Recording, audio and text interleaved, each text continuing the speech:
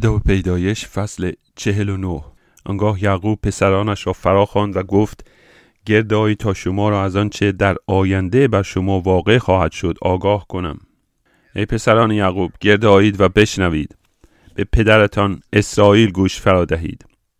ای روبن، تو نخست زاده منی، توانایی من و نوبر نیروی من، برتر در شرافت و برتر در قدرت، متغیر همچون آب، دیگر برتری نخواهی داشت، زیرا که بر بستر پدر خود برآمدی، آری بر تخت خواب من برآمدی و آن را آلوده ساختی. شمعون و لاوی برادرند، آلات خشونت است شمشیرهایشان. ای جان من، به شور آنان داخل مشو و ای جلال من، به جمع ایشان مپیوند.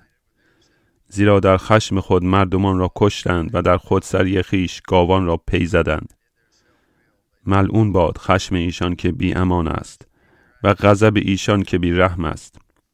آنان را در یعقوب متفرق خواهم کرد و در اسرائیل پراکنده خواهم ساخت. ای یهودا، برادرانت تو را خواهند ستود، دست تو بر پس گردن دشمنانت خواهد بود و پسران پدرت در برابر تو تعظیم خواهند کرد. تو شیر بچه ای یهودا، پسرم، تو از شکار برآمده ای و همچون نره شیری زانو خم می کنی و می آرمی. همچون ماده شیری کیست که او را برانگیزاند. عصا از یهودا دور نخواهد شد و نه چوگان فرمان روایی از میان پاهای وی، تا او بیاید که از آن اوست. و قومها فرمان بردار او خواهند بود. او الاغ خود را به تاک خواهد بست و کره خیش را به بهترین مو. جامه خود را در شراب خواهد شست و ردای خیش را در خون انگور. چشمانش درخشنده تر از شراب است و دندانهایش سپید تر از شیر. زبولون بر کناری دریا ساکن خواهد شد و بندری برای کشتی ها خواهد بود. مرزهایش به سیدون خواهد رسید. یساکار الاغی است پرزور که زیر خرجین آرمیده. چون دید که محل استراحت نیکوست و زمین دلپذیر، پشت خود را برای بار خم کرد و به کار اجباری تن داد. دان قوم خود را دادرسی خواهد کرد چون یکی از قبایل اسرائیل. دان ماری خواهد بود بر سر راه و افعی در کنار مسیر که پاشنه اسب را می گزد تا سوارش از پشت فرو افتد. ای خداوند، منتظر نجات تو هستم. غارتگران جاد را غارت خواهند کرد، اما او از عقب ایشان خواهد تاخت. نان عشیر چرب خواهد بود، او خوراک لذیذ شاهانه خواهد داد. نفتالی غزالی رها شده، او سخنان زیبا میگوید. یوسف تاکیست بارور، تاکی بارور در کنار چشمه که شاخه هایش از دیوار بالا می روند. تیراندازان به تلخی بر او حمله ور شدند و بر او خصمانه تیر انداختند، ولی کمان او پایدار ماند و بازوانش چابک گردید به دست قدیر یعقوب و به نام شبان و صخره اسرائیل، به واسطه خدای پدرت که تو را یاری می دهد و به واسطه آن قادر مطلق الشدای که تو را برکت می دهد. به برکات آسمان از اعلا و به برکات ژرفا که زیر زمین است و برکات پستانها و رحم. برکات پدرت عظیمتر است از برکات اجداد من، تا به حد نفایس تپه های دیرین.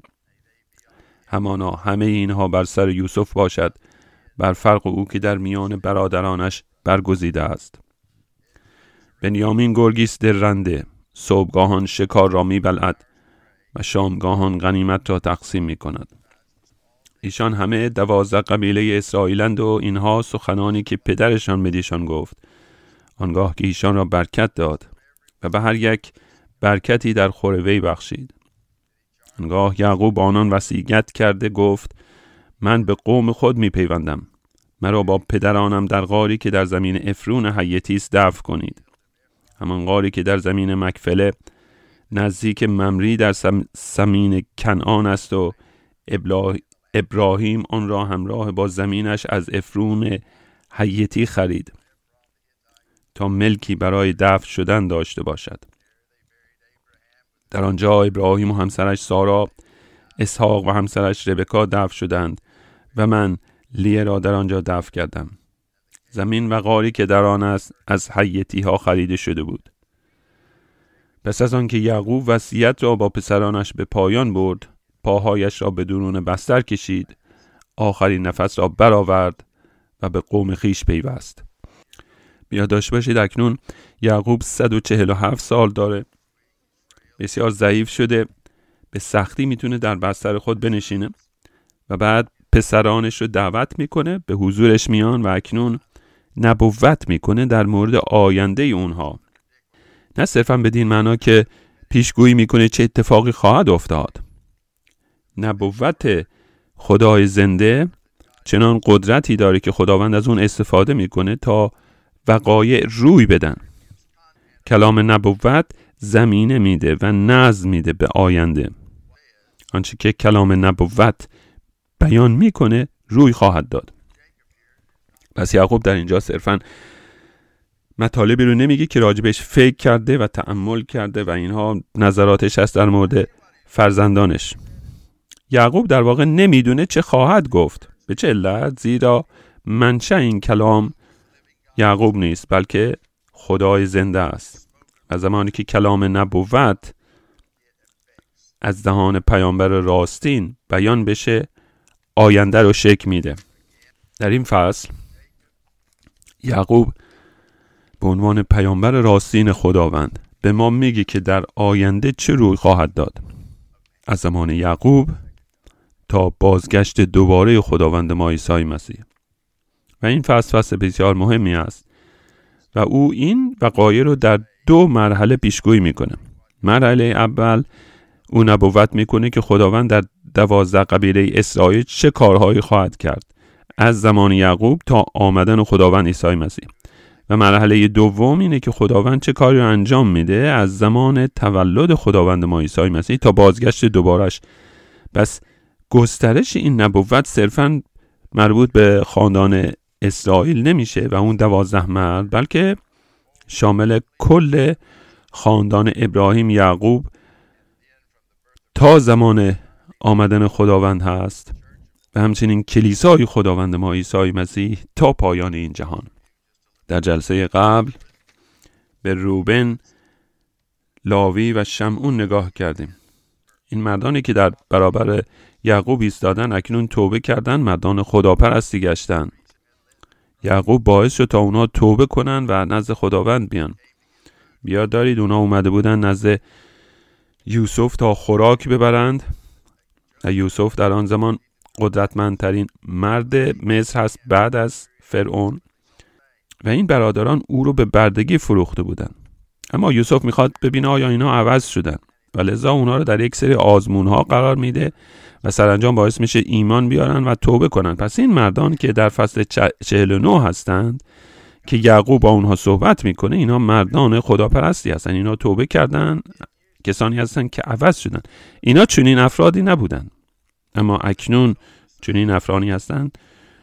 روبن نخست زاده است، در گذشتهش گناهان بزرگی کرده، خداوند اون گناهان رو بخشوده و روبن توبه کرده. اما خداوند به اون میگه تو مقام بالایی در خانواده من نخواهی داشت به خاطر گناهی که انجام دادی. گناهان تو بخشوده شده، خداوند اونها رو بخشوده، تو مرد تازه‌ای هستی، اما نتیجه اون گناه که تو مرتکب شدی وقتی که با همسر پدرت خوابیدی، نه با مادرت، وقتی که با آن زن هم بستر شدی، خداوند اون گناه رو بخشوده، اما نتیجه اون گناه همچنان روی زندگی تو تأثیر خواهد داشت. شمعون و لاوی نیز اکنون مردانی هستند که پارسا محسوب شدن، مردان خداپرستی هستند. خداوند گناهانشون رو بخشیده، اما در گذشته گناهی بود که هرچند که خداوند اون رو بخشوده، به خاطر خشونتی که داشتن که تمام اهالی یک شهر رو کشتن، زیرا یکی از مردان اونها به خواهرشون تجاوز کرده بود. این برادران از روی خشم و غضب اون مردان رو کشتن. خداوند اونها رو بخشوده، اما نتیجه اون گناه باعث میشه که در سرزمین موعود زمینی به اونها نرسه. اونها بدون ملک خواهند بود. شمعونی که از کوچکترین قبایل خواهد بود و در نهایت در قبیله یهودا حل خواهد شد. لاوی نیز زمینی نخواهد داشت، اما لاویان در بین قوم بنی اسرائیل پخش خواهند شد و البته این برکتی خواهد بود برای کسانی که در سرزمین کنعان زندگی می‌کردند و این باعث می‌شد تا در هر شهری یک لاوی وجود داشته باشه. کار یک لاوی چه بود؟ لاوی کلام خداوند رو تعلیم می‌داد. او پارسایی رو وعظ می‌کرد. هر بار که از قوم بنی اسرائیل یک لاوی رو می‌دیدن، اونا یک لاوی رو صرفاً نمی‌دیدن، بلکه گویی مسیح رو می‌دیدند که اون قربانی‌ها رو انجام می‌داد و به اونها ضرورت قربانی برای از میان برداشتن گناهان نشون داده می‌شد. پس در نهایت لاویان برکتی هستند برای مابقی قوم بنی اسرائیل. سوال اینه که چرا خداوند اونها رو میبخشایه اما عواقب گناهانشون در زندگی با اونها هست؟ خدای زنده گاهی این کار انجام میده. او از سر مردم صرفاً در نمیگذره از نتایج گناهان گذشتهشون، زیرا خداوند میخواد اونها رو از اون گناهان شفا بده. خداوند صرفاً یک قاضی نیست، میخواد اونها رو شفا بده. او که پزشک روحانی است. پس این گناهانی که در گذشته انجام دادن خداوند اون گناهان رو بخشوده، اما خداوند میخواد نتایج اون گناهان رو داشته باشن تا همیشه بیاد داشته باشن که اینها چه پتانسیلی برای گناهان دارن، تا همیشه مراقب باشن و از اون گناهان فراری باشن.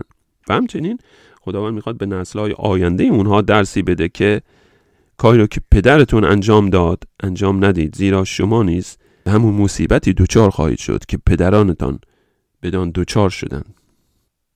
سپس به یهودا نگاه کردیم و نبوتی که در مورد او شده بود. یهودا از اجداد بزرگ خداوند ما عیسی مسیح است و در اینجا چه گفته شده در مورد یهودا در آیه 8؟ یهودا برادرانت تو را خواهند ستود، دست تو بر پس گردن دشمنانت خواهد بود، پسران پدرت در برابر تو تعظیم خواهند کرد. تو شیر بچه یهودا، تا از شکار برآمده ای پسرم. او همچون نره شیری زانو خم میکند و میآرمد و همچون ماده شیری است کیست که او را برانگیزاند. عصا از یهودا دور نخواهد شد و نه چوگان فرمان روایی از میان پاهای وی تا شایلو بیاید. و مشخصا یک نبوت مسیحایی هست و مشخصا اشاره داره که از نسل‌های آینده یهودا که کسی نیست مگر خداوند ما عیسی مسیح. و ببینید چه میگه در مورد این نسل آینده یهودا. میگه تمام پسران پدرش در برابر او تعظیم خواهند کرد، یعنی تسلیم او خواهند شد. تمامی قوم خداوند در برابر این نوادی بزرگ یهودا سر تعظیم فرود خواهند آورد. او دستش بر پس گردن دشمنانش خواهد بود، یعنی او همه دشمنانش رو نابود خواهد کرد. او کسیه که بسیار پیروزمنده و بر همه دشمنانش پیروز میشه، همچون نره شیر، و بهتره کسی به او نزدیک نشه زیرا بسیار قدرتمنده و هیچ کس تهدیدی برای او محسوب نمیشه. و در مکاشفه فصل 5 آیه 5 به ما گفته شده که او کیست؟ شیر قبیله یهودا، یعنی خداوند ما عیسی مسیح. و یعقوب به ما میگه که به این شیر قبیله یهودا عصایی داده شد یا چوگان فرمان روایی، و این چوگان فرمان روایی در بین آنها خواهد بود تا زمانی که شایلو بیاید. و گفتیم که واژه عبرانی شایلو یعنی کسی که از آن اوست. و خداوند ما گفت که تمام اقتدار بر روی زمین به من عطا شده.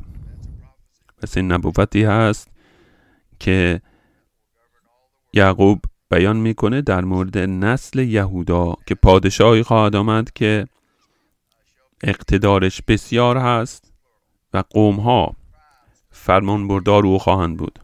قومها یعنی از هر کشور و ملیت و نژاد و زبانی فرمان بردار او میشن، در برابرش تعظیم خواهند کرد. زمانی که او بر روی صلیب بره و بمیره، خداوند او رو سرافراز خواهد کرد و به اون نامی خواهد داد که فرای هر نامی است، که در نام مسیح هر زانوی خم شود و هر زبانی اعتراف کند که او خداوند است. و سر اینجا نبوت مسیحایانه داریم. مسیحا خواهد آمد که شاه شاهان خواهد بود و همه قوم ها در نهایت فرمان بردار او خواهند بود. آیه 11 در مورد مسیحا گفته شده که الاغش رو به بهترین تاک خواهد بست و جامهش رو در شراب خواهد شست و چشمانش درخشنده تر از شرابه.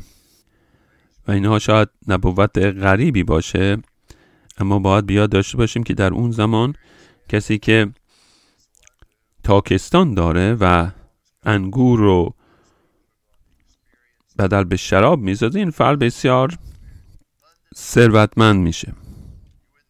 و این آیات اشاره داره به یک فردی که بسیار ثروتمنده، کسی که تاک داره هرگز حیوانش رو به شاخه تاک نمیبنده تا اون رو نابود کنه. اما در اینجا یعقوب میگه اون فرد به قدری برکت یافته و فراوانی تاک و درختان مو هست که حتی الاغ خود رو به شاخه تاک میبنده و به حدی شراب تولید میکنه که حتی جامعه خود رو در اون میشوره، اهمیتی نمیده. به قدری فراوانی نعمت داره. بدین معنا که قوم خداوند نه فقط تسلیم این مسیحا خواهند بود، بلکه فراوانی زیادی نیز اونها خواهد رسید و خداوند رو ستایش میگن برای برکاتی که به او عطا کرده. آیه 12 در مورد مسیحا گفته شده که چشمانش درخشنده تر از شراب و دندانهایش سپیدتر از شیر است. این اشاره داره به زیبایی و جذابیت و سلامتی و قدرت. همچنین در مورد زبولون صحبت کردیم که در کناری دریا ساکن خواهد شد و این اشاره داره به نسل زبولون که در ساحل دریای مدیترانه زندگی خواهند کرد و در زمینه تجارت دریایی بسیار ثروتمند خواهند شد. یساکار به الاغی پرزور تشبیه شده و این توهین نیست، بلکه در اون زمان پادشاهان بر الاغ سوار می شدن. این توصیفی است از تحسین از یساکار. یساکار بسیار قبیله قدرتمندی خواهد بود و در استراحت خود آرمیده در زمین دلپذیر و پشت خود را برای بار خم کرد و به کار اجباری تن داد. بدین معنا که در تجارت برده ها شرکت داشت و این دقیقاً وضعیت 12 قبیله بود تا زمان آمدن خداوند ما عیسی مسیح. در مورد دان گفته شده که قوم بنی اسرائیل رو دادرسی خواهد کرد و مثل ماری هست که اگر پاشنه اسب رو بزنه سوارش از پشت به زمین میفته. در قبیله دان داوران بودن که عدالت رو در بین قوم بنی اسرائیل اجرا می‌کردن. همچون ماری که کوچک به نظر میرسه، اگر پاشنه اسب رو بزنه نه فقط اسب رو میکشه، بلکه چون اسب به پشت میفته سوارش نیز به زمین افتاده و از بین میره. پس در اینجا ما یک قبیله کوچک رو داریم که قدرت زیادی داره، قدرتی داره که میتونه دشمنان قوم رو نابود سازه. و دان در لب مرز با فلسطینیان بود. قبیله دان که درش داوران بودن، هرچند قبیله کوچکی بود اما دست تنها با فلسطینیان می جنگید. از قبیله دان کدام داور اومد؟ بیادارید شمعون که بسیاری از فلسطینیان رو نابود ساخت. آیه 18 یعقوب چنین میگه در بین نبوت‌هایی که انجام میده در مورد پسرانش یک باره چنین میگه ای خداوند منتظر نجات تو هستم. یعنی من در مورد آینده قوم خداوند دارم میشنوم و چقدر من مشتاقم که اون نجات و یا اون رستگاری بیاد. این تنها چیزی از خداونده که تو میتونی اون رو بیاری و من مشتاق اون هستم. بگذارید راجع به این واژه نجات صحبت کنم. واژه‌ای که ترجمه شده نجات به شما میگه چه اتفاقی برای کلیسا افتاده. نجات در اینجا در واژه عبرانی یعنی باز کردن، یعنی زمینه رو فراهم کردن. اگر من فضای زیادی داشته باشم تا زندگی کنم و خانواده‌ام رو بزرگ کنم، من در صلح و امنیت هستم. پس نجات یعنی باز کردن، گشودن، یعنی به یک جای بزرگ رسیدن. و چگونه یک خانواده به چنین جایی میرسه؟ وقتی که از دست دشمنانش نجات پیدا کنه. وقتی که از دست دشمنانتون نجات پیدا کنید و این مکان گشاد رو داشته باشید، مکان باز رو داشته باشید، در امنیت هستید. و چگونه از دست دشمنان خلاص میشید؟ وقتی که بر اونها غلبه کنید، با اونها بجنگید، بر اونها پیروز شوید. پس در سرتاسر کتاب مقدس هر جا که این واژه نجات رو میبینید، اون رو به این شکل بخونید: پیروزی از راه غلبه کردن بر دشمنان و رسیدن به یک مکان گشاده و باز. اما امروز در کلیسای مسیح نجات چه معنایی داره؟ یعنی فرار، یعنی فرار کردن از دست دشمنان. ما با خود میگیم دشمنان ما بسیار قوی هستن، ما بسیار ضعیفیم، باید فرار کنیم در جایی و زمانی خواهد آمد که خداوند ما را از این جهان با آسمان میبره و ما نجات میابیم. اما در هیچ جایی از کتاب مقدس واژه نجات به معنای فرار نیست. نجات فرار از دست دشمنان نیست. نجات یعنی از دست دشمنان خلاص میشید از طریق شکست دادن اونا، از طریق پیروز شدن بر دشمنانتون. پس میبینید کلیسا به چه شکلی عوض شده. کلیسا یک زمان خودش رو میدید به عنوان کسانی که قدرتمندن و پیروزمندن و جهان رو باید تسخیر کنن. اما اکنون کلیسا خودش رو جماعتی از مردم ضعیف میدونه که باید از دست دشمنانش فرار کنه و خود رو پشت دیوارهای کلیسا پنهان ساز. اما نجات هرگز به معنای فرار نیست، همیشه به معنای پیروزی است از طریق شکست دادن دشمنان. مسیحیت در گذشته، چه در عهد قدیم چه در عهد جدید و حتی تا زمان اصلاحات و بعد از اون، مسیحیت دین پیروزی بود، غلبه بر دشمنان. ما خدا از دست دشمنانمون نجات میدیم وقتی که اونها رو براشون غلبه میکنیم، اونها رو شکست میدیم. البته ما مسلمین نیستیم، ما دشمنان رو از طریق شمشیر شکست نمیدیم چنان که مسلمین این کار رو انجام میدن. ما دشمنان رو شکست میدیم با شمشیر روح که کلام خدای زنده است و بدین شکلی که برای نسل آینده مکانی گشاده پیدا میکنیم، مکانی بزرگ برای سکونت نسل اونها. در کتاب رومیان خداوند ما را چه میخونه؟ کسانی که بسیار پیروزمندند در نام عیسی مسیح. پس معنای واژه نجات چه هست؟ پیروزی و غلبه بر دشمنانه و من میخوام بر دشمنانم غلبه کنم. دشمن اصلی من که هست؟ شیطان. و کلام میگه شما بر شیطان غلبه میکنی از طریق خون مسیح.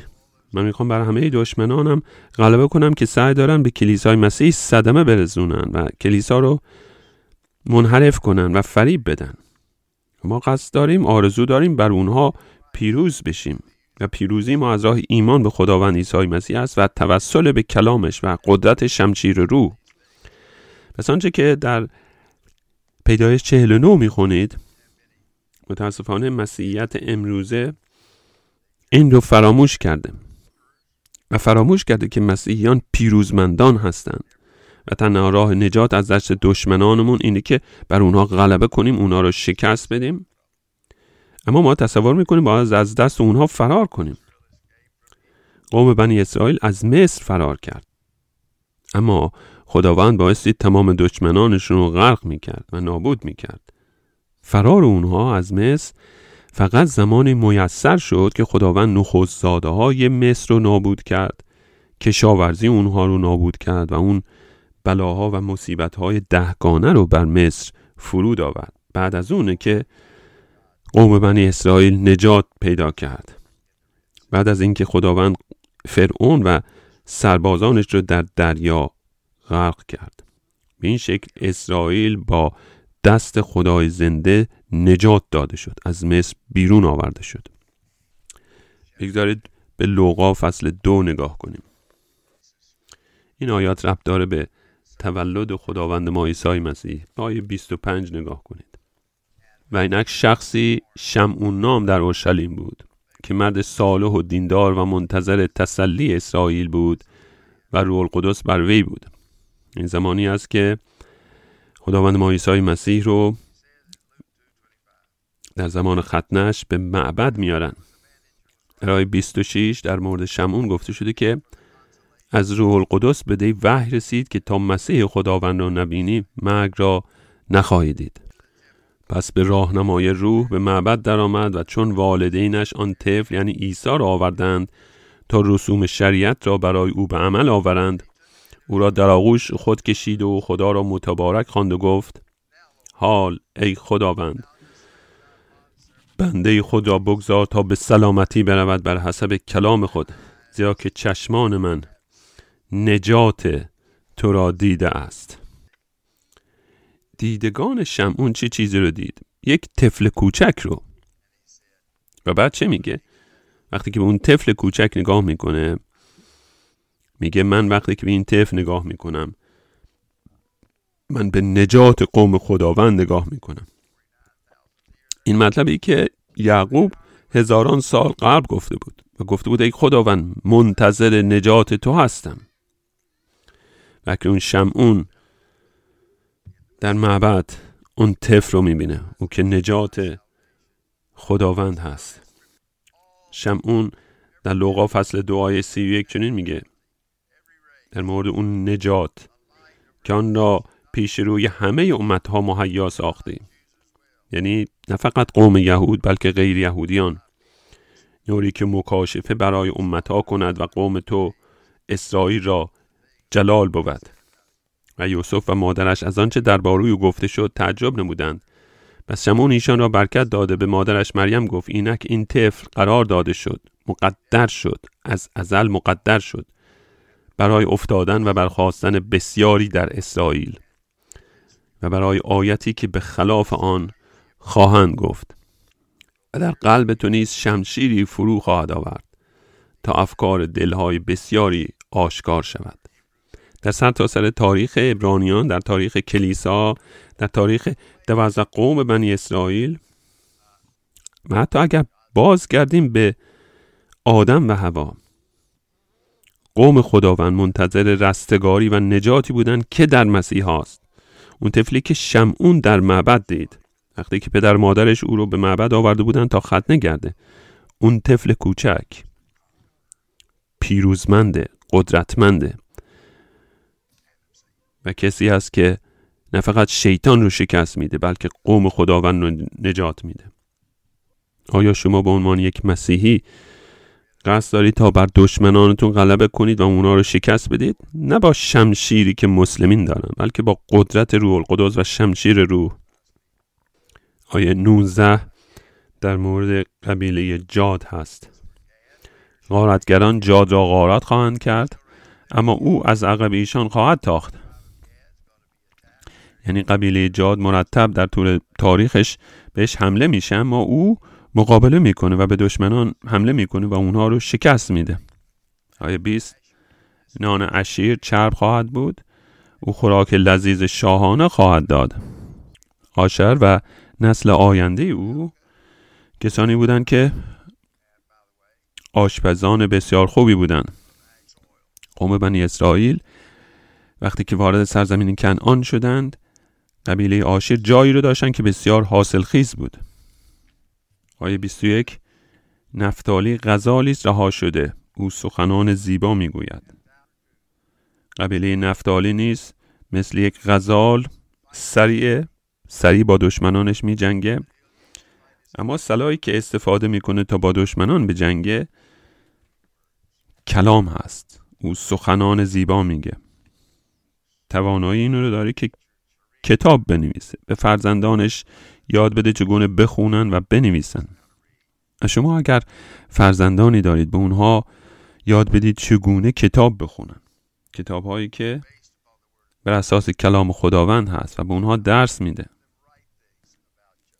سپس در آیه 22 نبوتی هست در مورد یوسف. یعقوب چنین میگه: یوسف تاکی بارور در کنار چشمه که شاخه‌هایش از دیوار بالا میرود. تیراندازان به تلخی بر او حمله ور شدند و بر او خصمانه تیر انداختند، ولی کمان او پایدار ماند و بازوانش چابک گردید به دست قدیر یعقوب. از در اینجا یعقوب نبوت میکنه در مورد نسل آینده یوسف که مثل یوسف قدرتمند خواهند بود، کسانی که پرثمر هستند، قدرتمندن، مثل تاکی که شاخه‌هاش حتی از دیوار بالا میره و بسیار شجاع هستن. وقتی که به اونها حمله میشه، اونها میدونن چگونه در برابر اون حمله ها مقاومت کنن. به چه علت اون میتونه در برابر دشمنانش بایسته و مقاومت کنه؟ به چه علت؟ به دست قدیر یعقوب و به نام شبان و صخره اسرائیل، به واسطه خدای پدرت که تو را یاری میدهد و به واسطه آن قادر مطلق که تو را برکت میدهد، به برکات آسمان از اعلی و برکات ژرفا که زیر زمین است و برکات پستانها و رحم. برکات پدرت عظیمتر است از برکات اجداد من تا به حد نفایس تپه های دیرین یا تپه های جاودانی.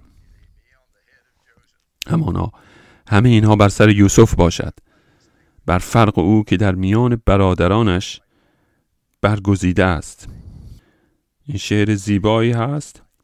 وقتی که میخونیم دست قدیر یعقوب، این اشاره داره به قدرت خدای زنده که قدرتش بی نهایت هست و از قوم خودش دفاع میکنه.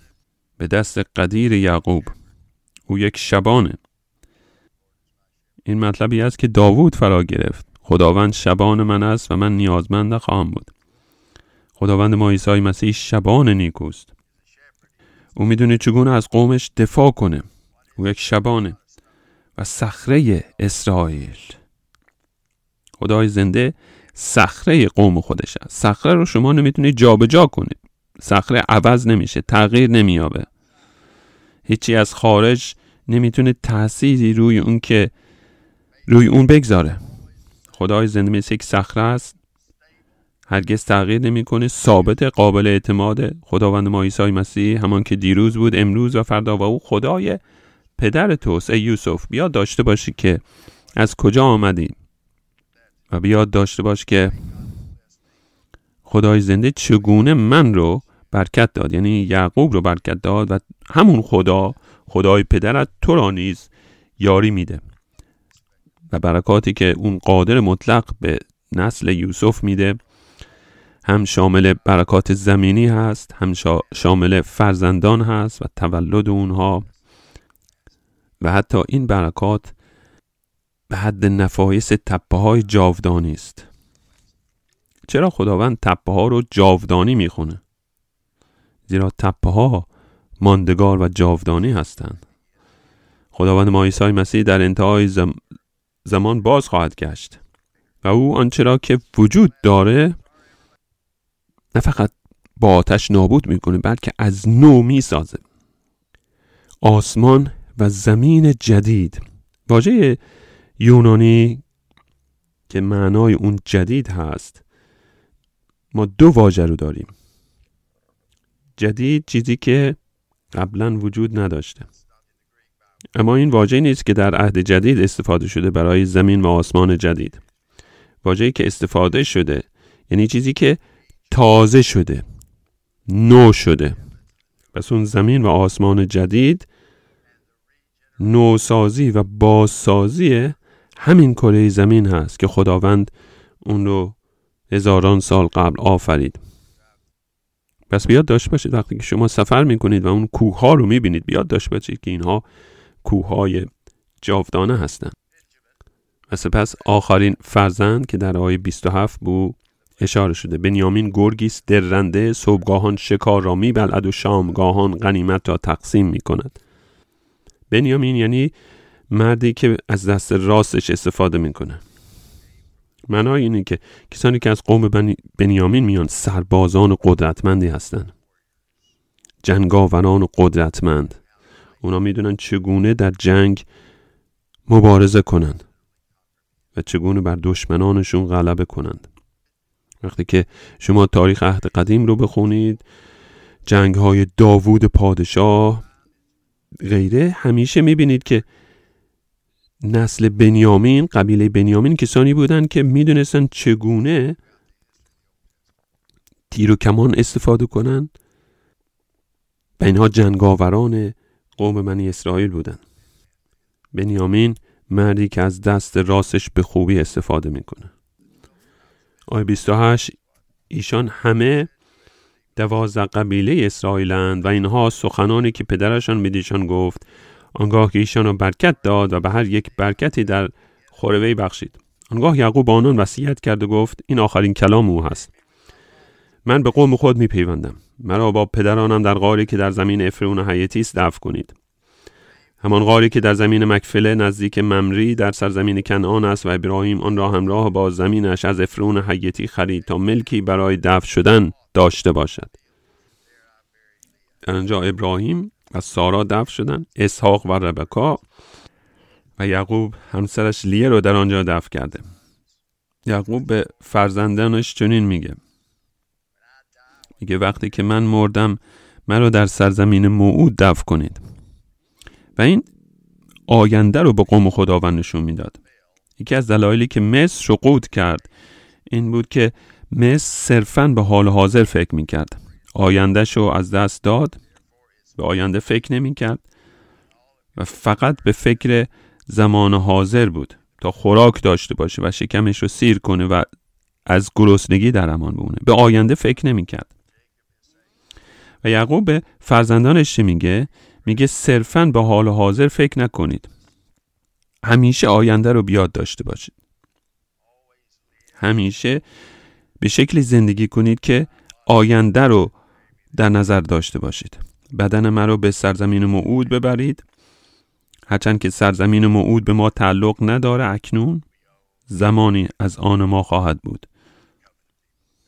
و قوم خداوند اونجا رو تسخیر خواهند کرد. آیه 33: پس از آن که یعقوب وصیت را با پسرانش به پایان برد، پاهایش را به درون بستر کشید، آخرین نفس را برآورد و به قوم خیش پیوست. یعقوب به پسرانش نبوت میکنه و میگه که برای قوم او، برای فرزندان او در آینده چه روی خواهد داد. و پس از اینکه نبوت خود رو به آخر میرسونه، در بستر دراز میکشه، پاهاش رو توی بغلش جمع میکنه و نفس آخرش رو میکشه. دقیقاً مثل این که شما میخواین توی رخت خواب برید و قبل از اینکه بخوابید زانوهاتون رو توی بغل جمع میکنید، لحاف روی خودتون میکشید و میخوابید. یعقوب به این شکل از جهان رفت، وارد بسترش شد، پاهاش رو جمع کرد و نفس آخر رو کشید و مرد. تنها راهی که شما میتونید به این شکل از جهان برید اینه که وجدان شما آسوده باشه. اگر در پایان زندگیتون پشیمانی از گذشته نداشته باشید، اگر بدونید که گناهانتون بخشوده شده و اگر در اون روزهای آخر که روز مرگتون هست پشیمانی داشته باشید از زندگی گذشته، مرگ شما بسیار سخت‌تر خواهد بود. من کسی رو میشناختم که زندگی خوبی داشت، ثروتمند بود. کسی از او پرسید اگر به گذشته بازگردی آیا به شکل دیگه زندگی میکنی؟ و ایشون گفت نه. و این فرد بسیار مغرور بود. من اگر به گذشته بازگردم بسیاری اشتباهاتی هست که میخوام اونها رو تکرار نکنم. و ما مسیحیان باید خداوند رو شکر کنیم که در مسیح ما رو بخشوده، به ما حیاتی تازه داده، به ما وجدانی زنده داده. آخرین کلام یعقوب رو بیاد داشته باشید. گویی به فرزندانش چنین میگه به شکلی زندگی کنید که وقتی زمان مرگتون رسید تنها کاری که باید انجام بدین اینه که بمیرید و هیچ پشیمانی و نگرانی از گذشته نداشته باشید.